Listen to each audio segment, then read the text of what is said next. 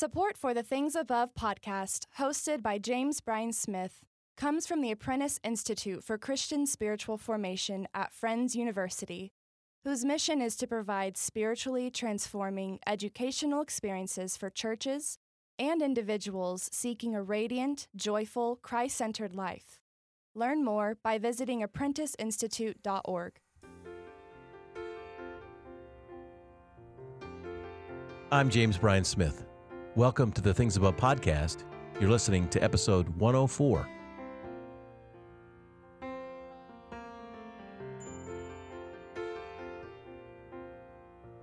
If you missed the pilot episode or this is your first time listening, this is a podcast for what we call mind discipleship.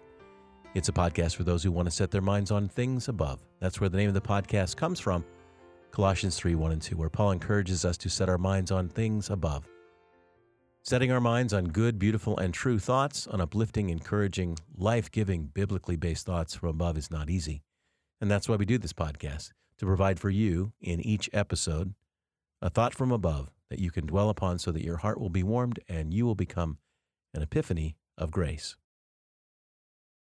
Today's thought from above is this: Jesus perfected you forever. Over the last few episodes, I've been teaching about what it means to think about Jesus sitting down at the right hand of God, because that's where we get that idea in the podcast. Set your mind on things above, where Christ is seated at the right hand of God. But what does that mean? I've also pledged to keep it simple, Saint, to focus on one thought that connects to this idea about Jesus being seated at the right hand of God. In episode 101, I talked about how Jesus sat because he had finished the work of teaching us about God, that Jesus is God exactly. And I shared in that episode that Jesus is the full representation of who God is, and so he completed it and he sat down. And I shared in episode 103 that Jesus is seated because he's in a place of power and now holds everything all together. Today I want to look at another sat down passage, which is from Hebrews 10, verses 12 through 14, which reads, "Day after day, every priest stands and performs his religious duties. Again and again he offers the same sacrifices, which can never take away sins. But when this priest had offered for all time one sacrifice for sins, he sat down at the right hand of God. Since that time, he waits for his enemies to be made a footstool, because by one sacrifice he has made perfect forever those who are being made holy." Oh, I love this passage. It's so good. Here's the context. So in the Old Testament, in the temple, the priest would offer sacrifices for the sins of the people. Now, sins are serious things, and sins can only be forgiven by the shedding of blood. That's what it says clear back in Leviticus. So the priest would bring a bull or a goat or a bird or two, and the priest would sacrifice it on the altar, and the sins of the people would be forgiven. The problem is that the people kept sinning, and more animals would have to be sacrificed. The priest's work was never done. And that's why the author of Hebrews says, day after day, every priest stands and performs his religious duties. Again and again, he offers the same sacrifices. That's in verse 11. Now, the reason is that these sacrifices cannot take away sins. That's what it says in verse 12. They could only atone for the sins. And atonement means to cover. That's what atonement means. It covered the sins. But Jesus, the author says, is the ultimate priest, because his sacrifice, the sacrifice he offered, was once for all time, one sacrifice for sins. The sacrifice Jesus offered was once and for all. Jesus died for all of the sins of the world one time. And he only had to offer his sacrifice once, not day after day like the priests. And that, folks, is why Jesus sat down. As it says in Hebrews 10:13, his work was finished. He did not need to offer another sacrifice. Because his sacrifice did not temporarily cover sins, his sacrifice took sins away. And I refer to this as the finished work of the cross, or you've heard me say in this podcast, the finality of the cross. John the Baptist, when he saw Jesus, said to his disciples, "Behold the Lamb of God who takes away the sins of the world." John 1:29. Now, what does that mean? This means that Jesus died once for all of your sins for all time. Jesus' single death on the cross forgave all the sins you have ever committed and all of the sins you will ever commit. You are in Christ forgiven forever. All the sins of your past, all of the sins you will commit in the present, and all of the sins you will commit in the future were forgiven on the cross of Jesus. But wait, there's more. Sound like a commercial. There's more. We haven't even gotten to verse 14 of Hebrews 10, which says, "By one sacrifice he has made perfect forever those who are being made holy." Oh, that's a good verse, Hebrews 10:14.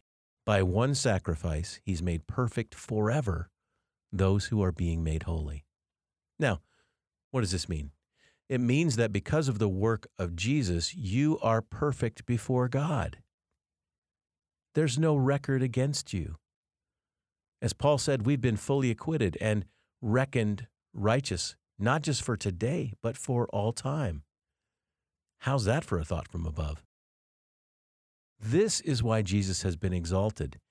This is why Jesus is seated at the right hand of the Father. He's in a place of honor because of his perfect work of bearing the sins of the world. Jesus is in a place of honor and authority and power because his offering, his sacrifice, accomplished exactly what God wanted to do. Jesus, as I said in episode 101, is God exactly. And Jesus has done exactly what the Trinity wanted to accomplish.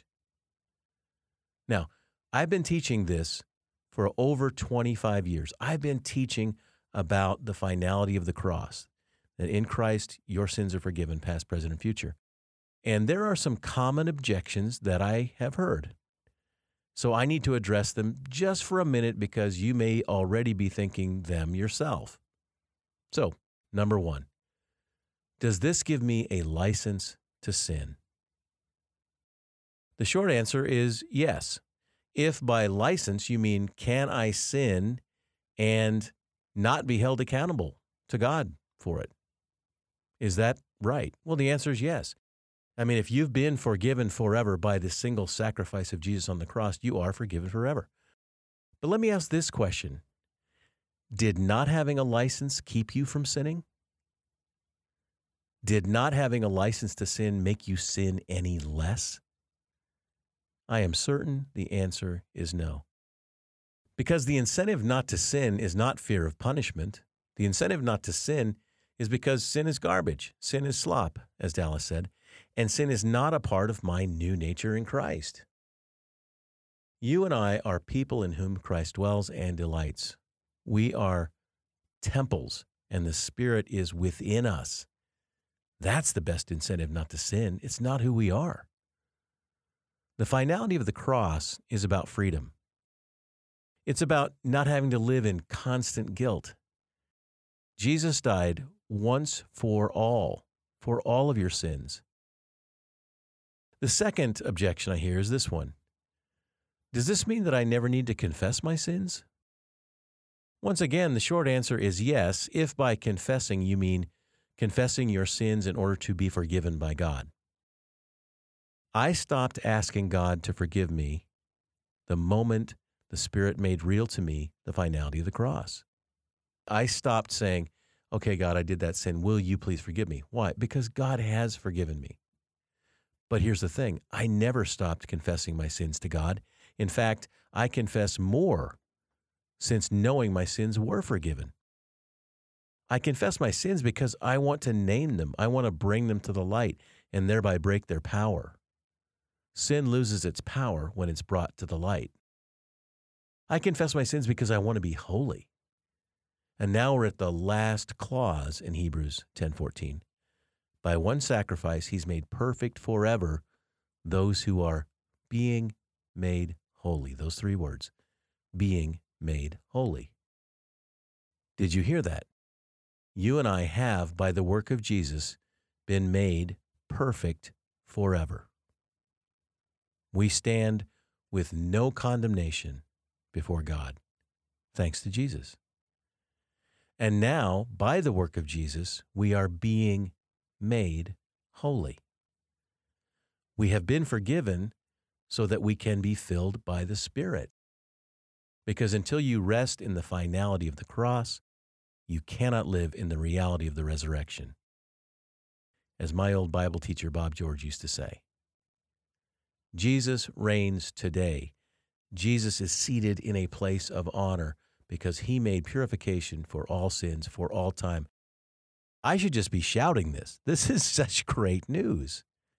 I mean, this is amazing grace. And his work on the cross cleared the decks, so to speak, so that you and I can be filled with the Spirit because of his resurrection. And folks, is that not a great Easter message? Glory be to the Father, and to the Son, and to the Holy Spirit, as it was in the beginning, is now, and ever shall be, world without end. Amen.